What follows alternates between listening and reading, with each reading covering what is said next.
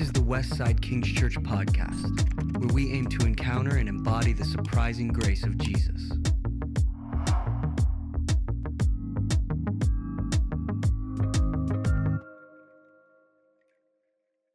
All right.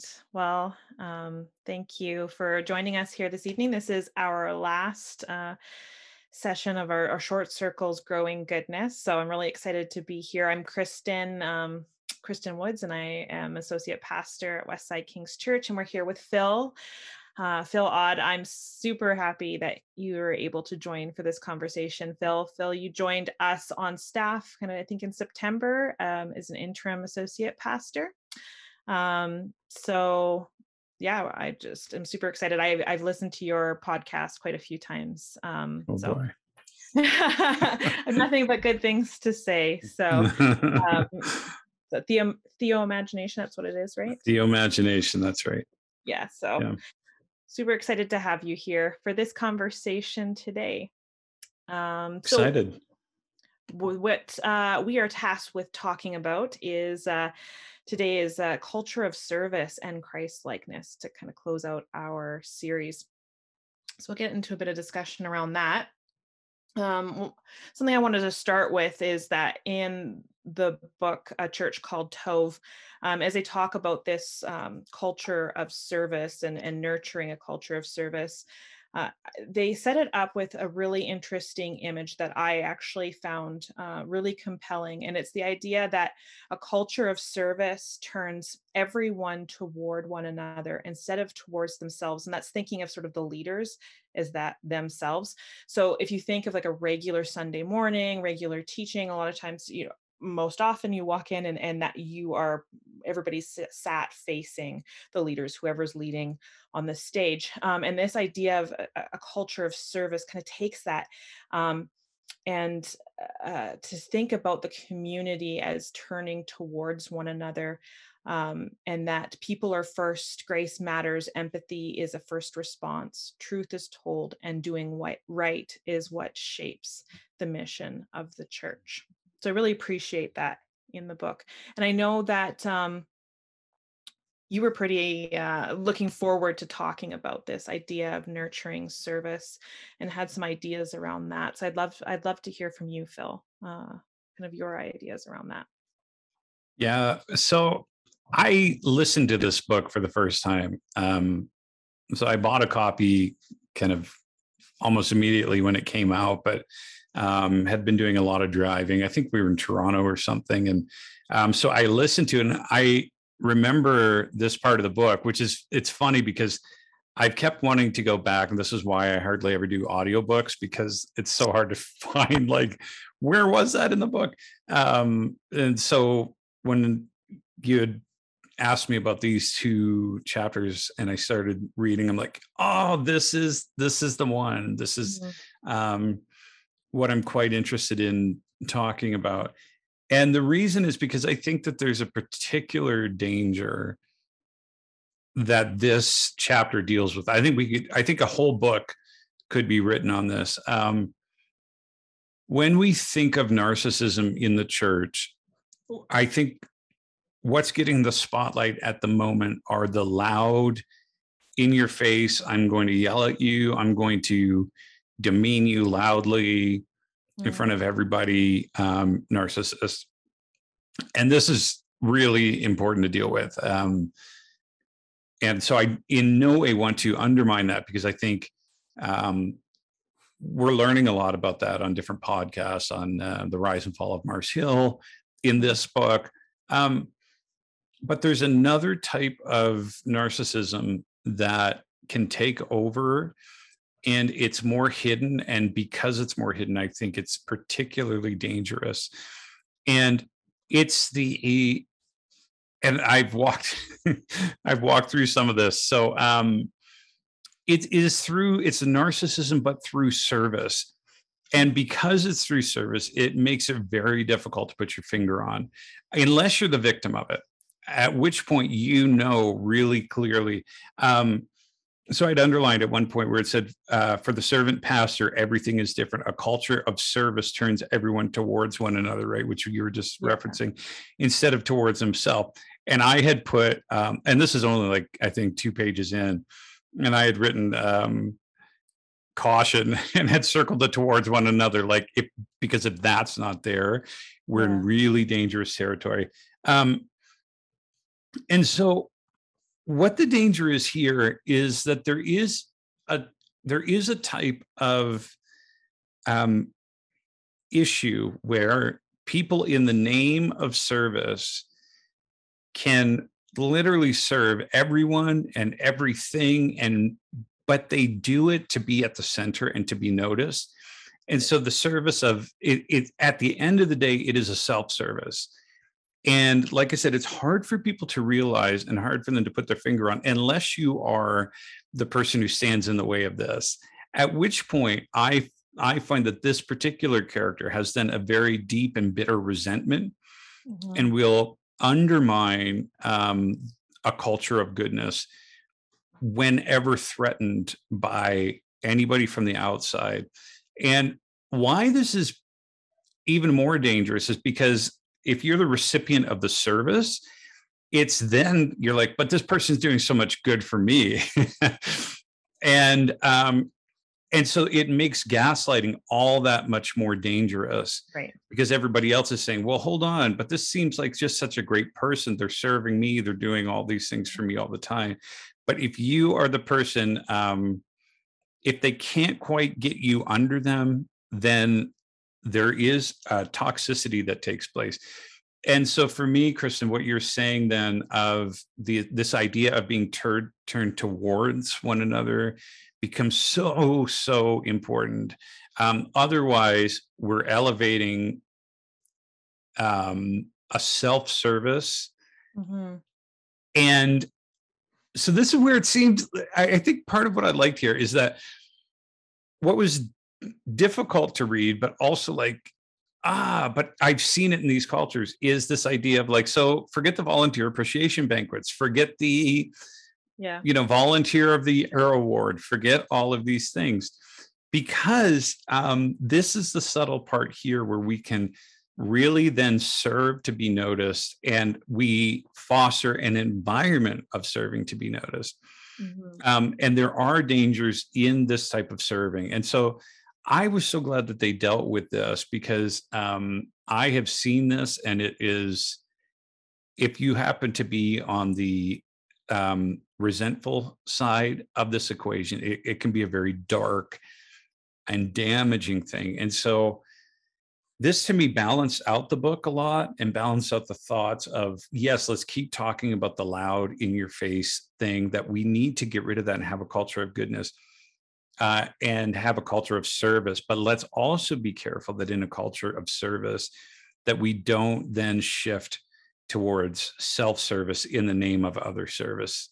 And there has to be, I think, markers and cautions, which I think they do. So that's kind of why I loved the beginning of that chapter. Yeah, I think that's really profound what you're pointing out there. I'd like to dig into that just a little bit more. And I'm wondering if some of it's rooted in just the things that we celebrate, right? And that how we so easily, I think, can convince ourselves that good work is always good, right? So as long as we could call that work good, then it really doesn't matter how we get there. It really doesn't matter the motivations, because it's the box is being checked and the work is being done. So at the end of the day, maybe we're not as bothered about it, but I think it comes back to what we celebrate in a person or what we celebrate in a community. And what I've noticed is a lot of the time it is, these buzzwords that are like, high capacity, extrovert, all these things that that very much make sure that those people are kind of at the center. And the book talks about that. And it's like how we create these rings of belonging then. So if you've got your extroverted, your high capacity, you're like, you're just, kind of like totally committed, and it doesn't really matter for what reasons type volunteers, well, those people will automatically be kind of at the center of your organization, and then everybody else kind of moves to the fringes. So I don't know if that resonates with anything that you're saying there, Phil, or if you have anything Oh, to. 100%. Yeah. And I think, if you think of it then too, if the bulk of the work ends up being done, then it's harder actually to deal with as a church, because you say, but they do so much and we don't want to get rid of all the tasks that are being done. Right. And so I do think it's this issue. It's really about heart. Like, I think in the same way that they say a few times that it's not the size of the church, it's the size of the ego. Well, it's also not necessarily the size or the public nature of the role as it is, again, the ego, because the ego can come through in a myriad of ways. And so I think just markers like, and the other thing, of course, is then you can involve other people. Like there's more people who are happy to do things. But yeah, I think so, Kristen, in terms of the being cautious of what is it we're actually celebrating, right? Yeah. And because that good work can suddenly not be a good work. And so we have to have good filters, and discernment, I would say, too, is another key issue here. We have to be a people who discern by the Spirit what's actually going on. Yeah, I think that's so true, Phil. And like you're saying, sort of sounds like, when we hinge a ministry, whether it's, or a church or a program or anything, off of one person and one person's, hard work and one person's skill and one person's ability, and it becomes that one person centered. Yeah. And everybody looks to that person to get it done and to create this amazing program, instead of like more of a collective, then maybe that Yes. also is part of the problem. Oh, yeah, I think so, too. I think whenever there's a narrowing down, whenever we push people to the peripheral, we have a problem anytime. And it doesn't matter how we do it. Anytime we start seeing people, and it's easy to do, but start seeing people in the peripheral, that becomes damaging. And, years ago, I read a book by Nicholas Wolterstorff, and he's a philosopher of justice. And he was in South Africa during the height of the apartheid. And they kind of talked about this type of thing there too, in a toxic giving, that he said he witnessed people giving their trinkets, and they're giving it away. And then when they're confronted with injustice, they said, but look, we gave, they don't even appreciate, and they're not thankful for what we've done. And he says, I couldn't believe it. It was injustice being perpetuated through benevolence, Right. so-called benevolence, right? And so this is such a, I think, important thing, is that just because it's giving, giving can be problematic in so many ways. And so is it true benevolence? Is it good? Is it other focused? And they dealt with that whole issue of like making the poor feel poor. I heard my cousin was in town yesterday, and he does work to alleviate poverty. And he said it's amazing when you talk to actually talk to the poor. He said very rarely when you ask them to describe poverty, do they mention money. It's these other things in which they get caught. And so then we can perpetuate these things. We can perpetuate them by giving, by benevolence and whatnot. Yeah. So, yeah. That's really interesting. So in the book, they talk a lot about, and we've had some conversation around this, but around nurturing giftedness.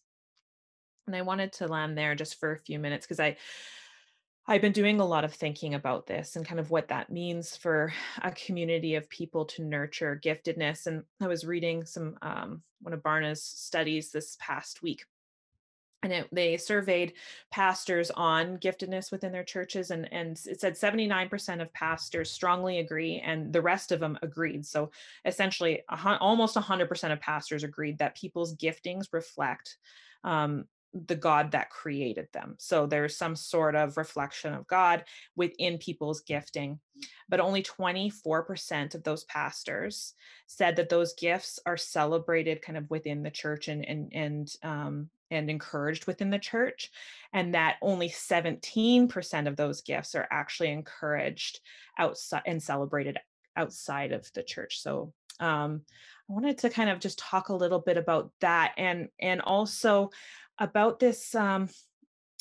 It's interesting because I think a lot of the time, in order to kind of perpetuate a serving culture, we a lot of the times think that that means, okay, let's just start programs. Like if we build it, they will come. If we create spaces, people will fill them. If we have opportunities, then people will want to serve. And I am very young still in my ministry years. I've only been, in ministry for 3 years, so I don't want to overspeak.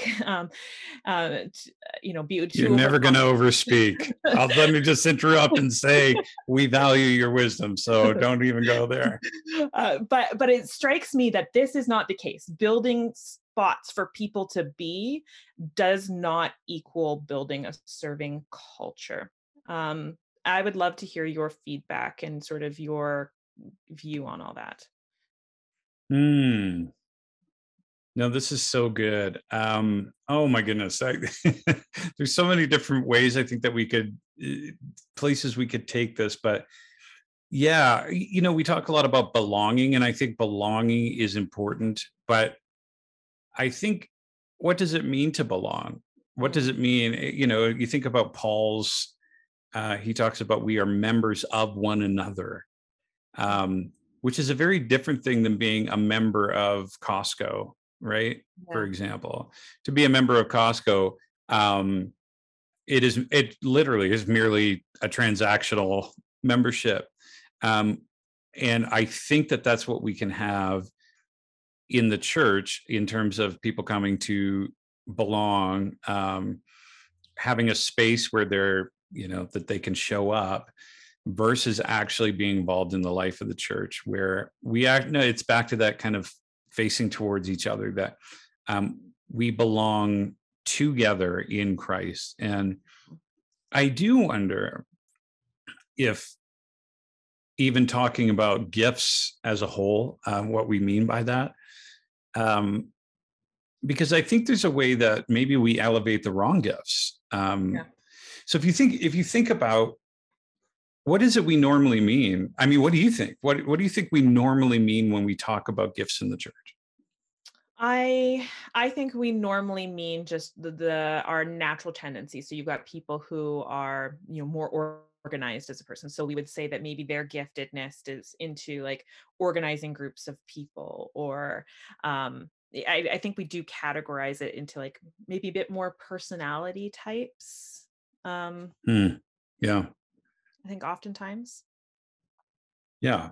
So I think I completely agree. And with the filter, I mean, I think when we think of gifts in the church, what I often think of first, and I'll pick on myself here, but is music. So I've done musical stuff in churches for 20 years. So are you a gifted musician? Are you a gifted speaker? Are you highly organized, which often means organizing our programs so that the singers and musicians and speakers can do their thing. So the question for me is, where does that leave, say, a person with special needs? Where does that leave somebody who's not what society would look at and say, you're hugely gifted? If the filter for gift is the same, I think, as it is outside the church, then we're always going to run into this problem. One of the interesting things for me, as I've been dwelling on like kind of a liturgically formed, we've talked a little bit about this recently, liturgically formed worship, is it really opens up the playing field of like, the gifts of God are often, you're going to read scripture, and by the way, that's as much of an act of worship as the worship leader singing a song is an act of worship. I remember a Christmas Eve service where we had a special needs girl come up and read the Magnificat, which was so significant. You have a special needs person speaking, he has thrown the mighty down from their thrones, but he's lifted up the humble. And it's such a beautiful thing.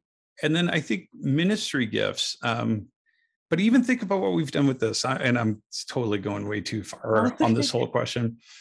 But if you think about, like, you have the fivefold ministry, and they talk a lot about, they actually reference spiritual gifts here. Think about evangelism. What do we think of when we think of an evangelist? We think of a Billy Graham. We think of people in front of huge crowds of people. It's somebody who's a good public speaker and is on a stage. Mm-hmm. And I think most of our best evangelists are not that. I think they are people who know how to be a friend. They know how to, proclaim the kingdom using natural gifts, right? It's this idea of the ordinary. That I think that's really what I'm getting at here. Yeah. They talk a lot about it has to be, ministry is ordinary.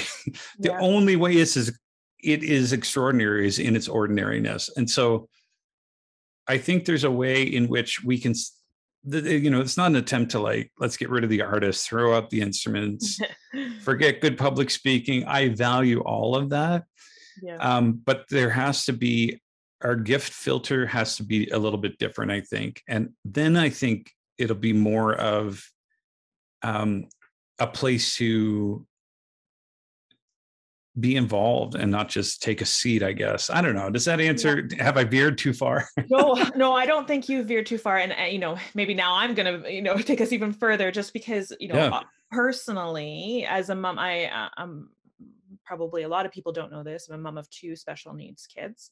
And so I really appreciate what you're saying, because and this is why I've always been drawn to John Swinton's work, because he works a lot with people with profound disabilities, and talking about how no worries. And he talks a lot about how, the church has to be somewhere different, because the world views people like my kids and others like them in terms of, like, what they can produce and what they can offer society and how much they can contribute to society. And it's really that upside down kingdom view to say, no, what you can contribute and come up with and produce, that's not what we're going to celebrate here.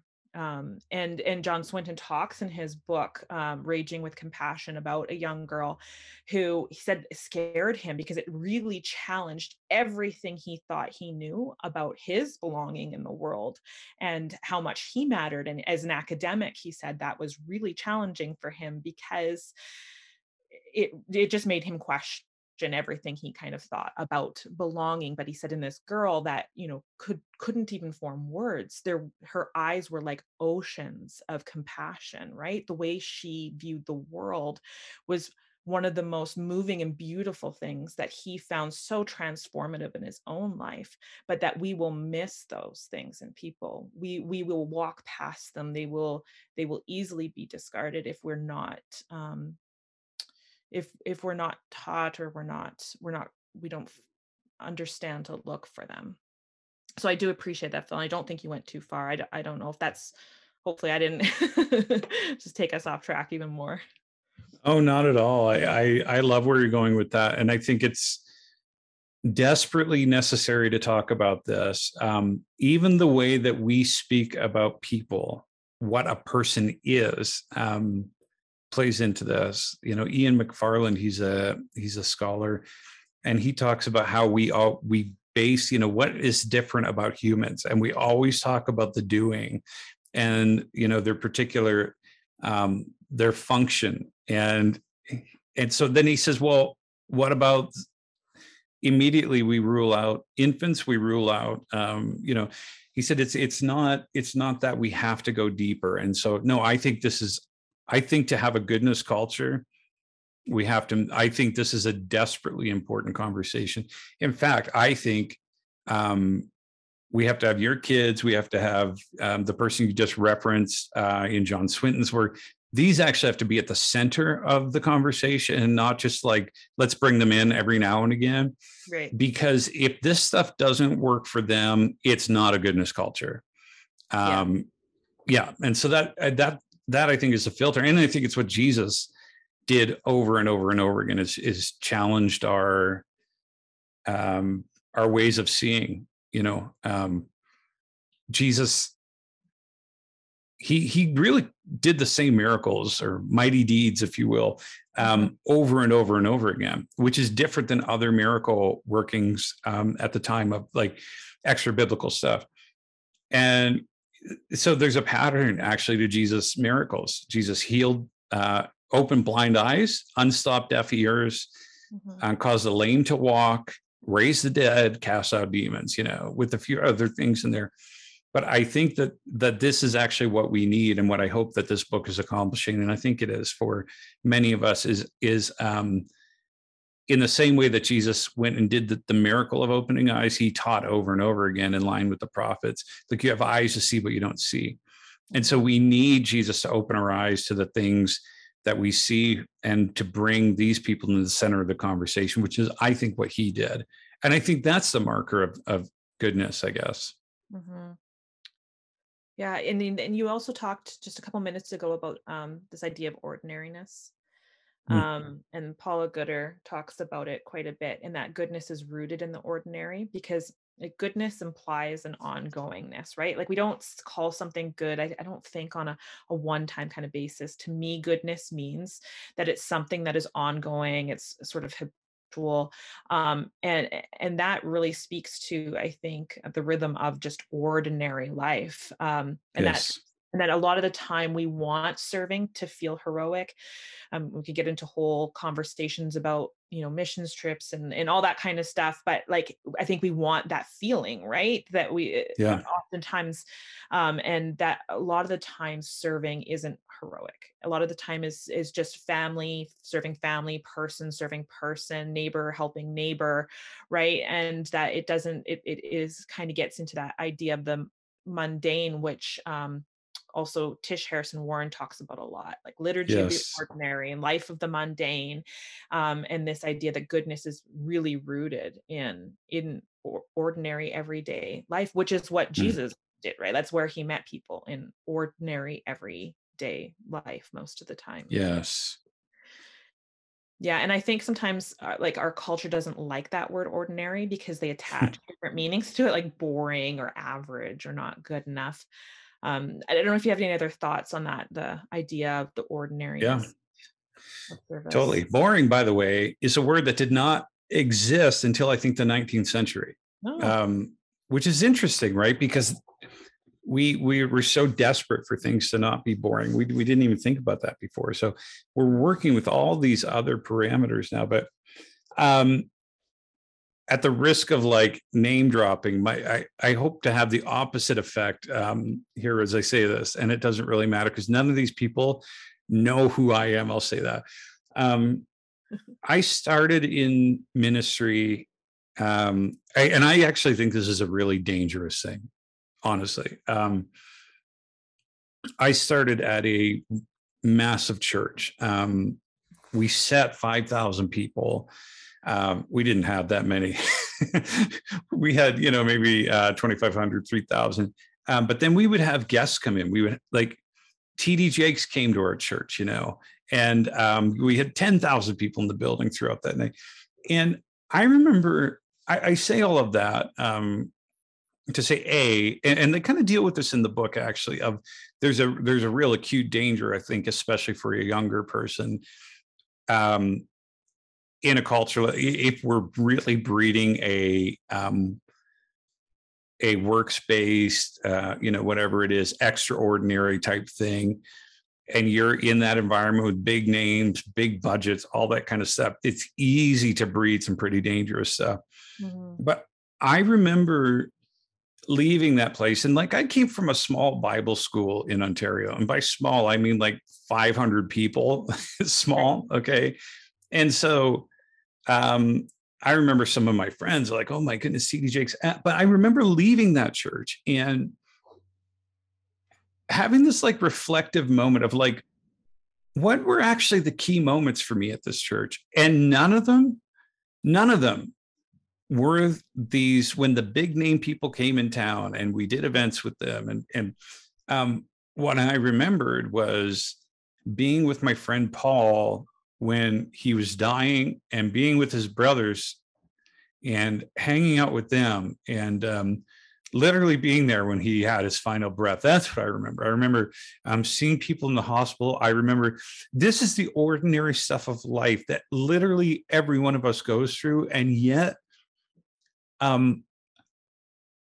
somehow I had eyes to see when I left that place, like that, the other stuff really, I mean, it was a one night thing. It was fun. It was cool to see a lot of people, but that wasn't the real ministry. And I'm not downplaying those people's ministry by any stretch, but it was the ordinary things that I will never forget for the rest of my life, because they grabbed my heart. And if you walk with somebody through suffering, you walk with people through pain and through joys.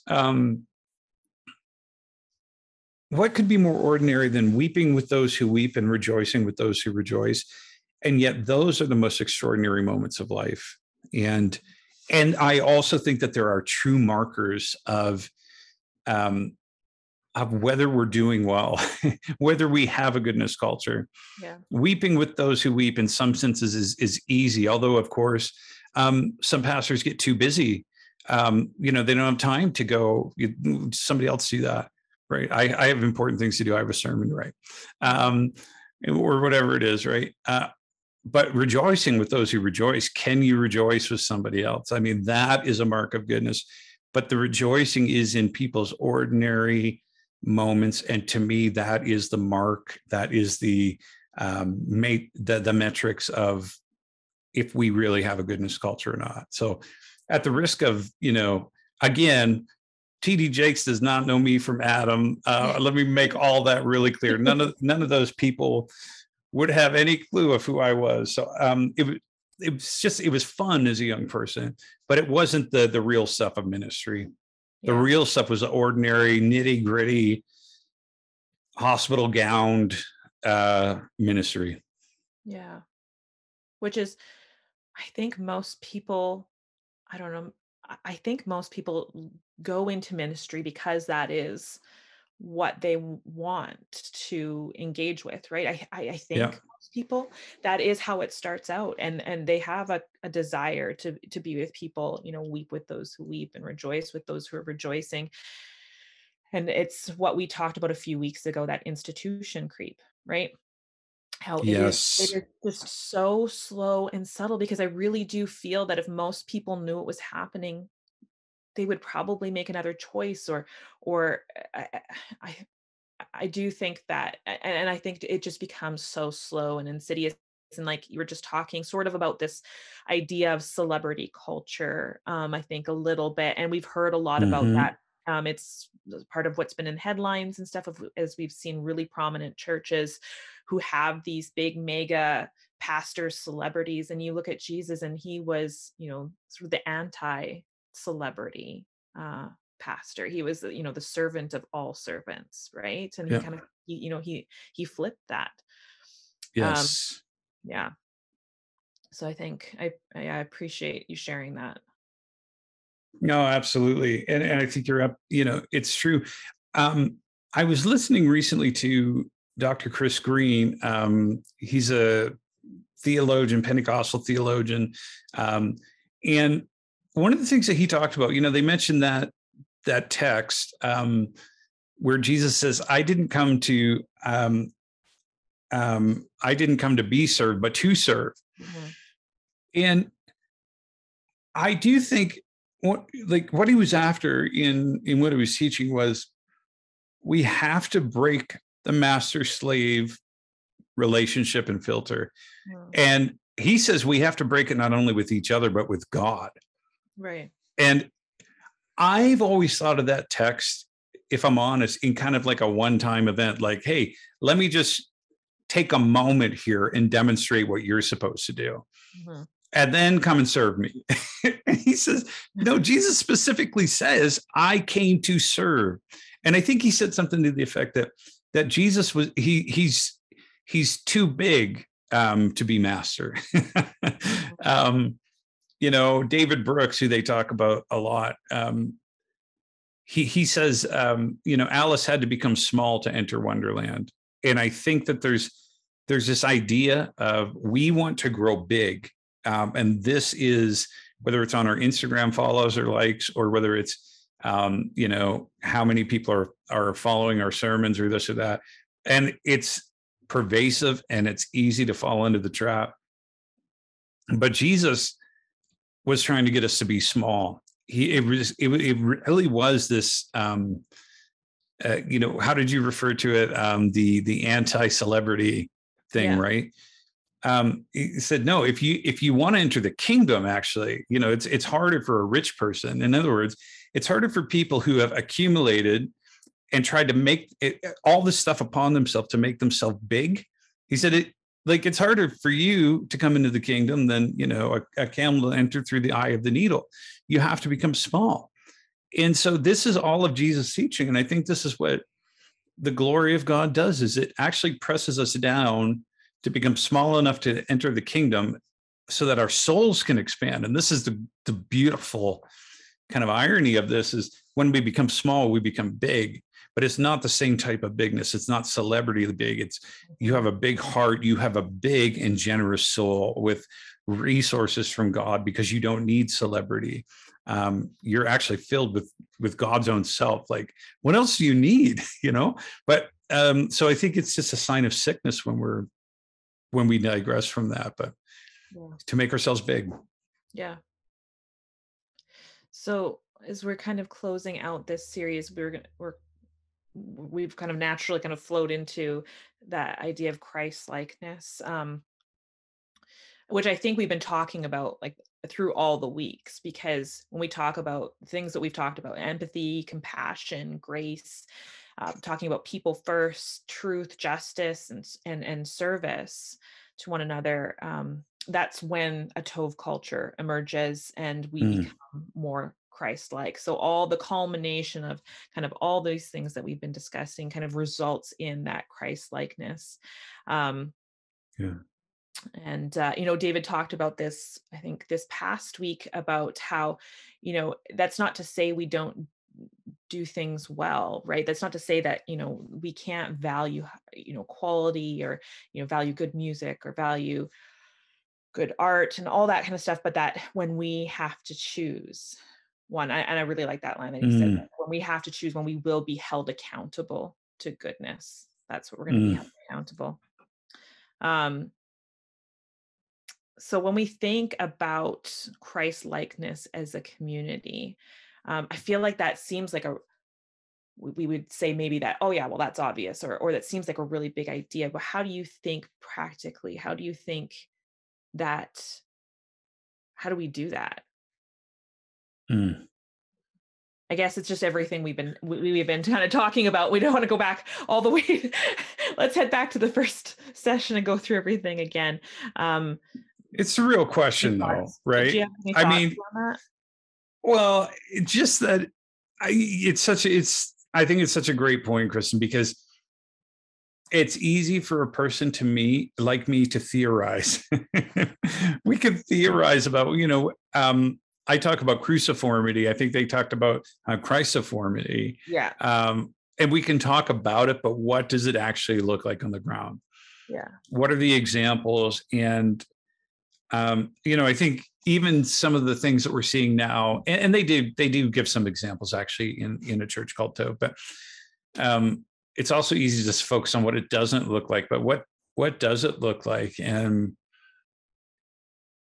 I think I think what they'll say is, and I'm curious as to your thoughts, as to what you've seen or what you think, how we can move in that direction. I think we have to have a filter for, really, at the end of the day, I think the cross has to be the filter for how we understand ministry and even life. Otherwise, there will always be the temptation, and the temptation will come in weird ways, for us to lean toward those at the center, and to elevate the people at the center and not elevate others, and to choose greatness over goodness. And I love that line too. I think that was such a great way to put it. But if you think even at the moment, and again, I hope I'm not taking us too far afield here, but there is times where we just don't want to ruffle any feathers, and we don't want to make hard calls. Yeah. And sometimes we do this in the name of peace. And what we say is, hey, people are upset. This is not Christian unity, so it's not good. Yeah. And that always works for people in power, and it never works for the people at the margins. And so what actually we have to look and say, well, what actually, instead of, is it causing a disruption? Because the Spirit disrupts. The book of Acts, the book of Acts is one giant street riot after another. And this, I think people miss this. But the Spirit comes, the Spirit disrupts our systems to draw us back toward goodness. How can we discern it? And I think the way we discern it is by saying, which option here looks more like taking up a cross? And that will, I think what I'm learning, and probably too late in life, because I think I have contributed, and I'll tell you, it's easy to contribute to a greatness culture. But I think what I'm learning is that you have to be willing to set some things aside. You know what? I liked what they said, that in a greatness culture, every Sunday morning has to feel like it is the best thing that's ever happened, right? It's this show that has to be awesome all the time. If that is the case, there will be no space for interruption to do good work. Yeah. If the band can't interrupt their rehearsal because somebody else is hurting, or somebody in the band is hurting, you're like, you know what? I think we just need to love you, and I'm going to spend time with this person, and I guess we're done rehearsal. We'll see what happens Sunday. Like, if we can't make space for that, and then that means grace for each other. Like, that's the other part of this. And I'm talking way too much tonight, but like when I first went to the university, my work there is, you can't really walk any party line. You're falling off on one side or the other. And I realized that I was either going to be gripped by fear in my ministry there, fear of people saying you did that wrong on both sides of the fence.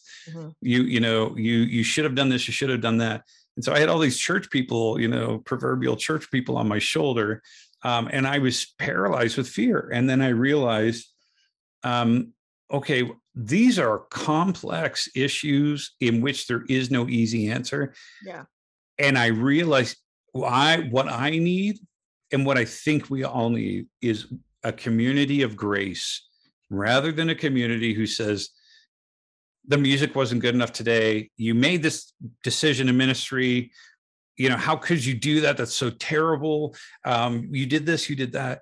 We have to become people of grace. If we're not gracious with each other, and even when it's like, yeah, maybe you could have done it different, but there's a way in which we can be okay with that. And I think all those things are necessary to create this culture of goodness. I mean, again, that's a mouthful, but what do you think? What's it look like for you as your? So, am I okay to throw this back to you? No, that's totally great. I had listened to a podcast this past week with Diane Langberg, is her name? Langberg. Yeah. She's a psychologist, and she specializes in trauma and abuse, but she has a book called Redeeming Power.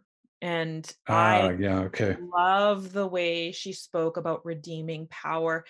And when I actually have the book, and you can kind of think of it from a psychological perspective when you're dealing with trauma and abuse, but she talks a lot about this idea of like the corruption of power, and that a lot of times systems become really sick because of this corruption of power. But the thing is, there's Yes. all kinds of power. Like, power is God given. We were told to go out and we were told to rule the earth. That is power, right? And Yep. so we a lot of times view power as like the enemy, and it being negative. But the thing is, it was a gift and it was a blessing, and that it continues to be so. But it's the corruption of the power, right? Because it's Mm. physical power, emotional power, financial power, spiritual power.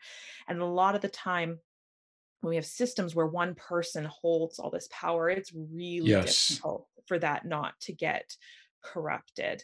And Totally. she's got this beautiful line in the podcast where she says, "You want to know how easy it is for systems to, like, how badly systems can get corrupted? The system God designed wanted to kill his son. That's how badly Mm. systems can get corrupted."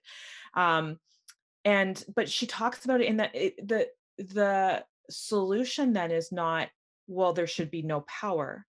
The solution then is, power in a redeemed sense, caring for the least of these, bringing hope and love, and yielding my power to his, right? And having a community that consistently, individually and corporately yields power Yeah. to to the head of the church, right? Instead of viewing ourselves as the head of that church. And so I just really appreciated that. And so to me, that's really what's Mm. resonating with me. I think there's a lot of different things avenues we could go down, but to me, that's what's resonating with me this week. It is looking at power and how do we redeem that, right? How do we yield in that? I'm going to get the book, Redeeming Power. Yeah. Okay. I'm going to recommend one since you recommended that. Andy Crouch, Strong and Weak. Same time. Oh, I think this is such an important conversation of what does it mean to have good power. yeah. I'm going to read that book though. I'll read the book you just recommended. So it's good. I always love a good book recommendation. Anything to buy another book. Like, no, I have to now. So good. That's great. Well, I've really enjoyed having this conversation today, Phil, and thank you for everyone who's kind of tuned in and joined us on these calls for this series. And yeah, I just really appreciate everything you've had to say here. Well, thanks for having me. It's been fun. It has. Okay, well, thank you, everyone, and we'll see you later.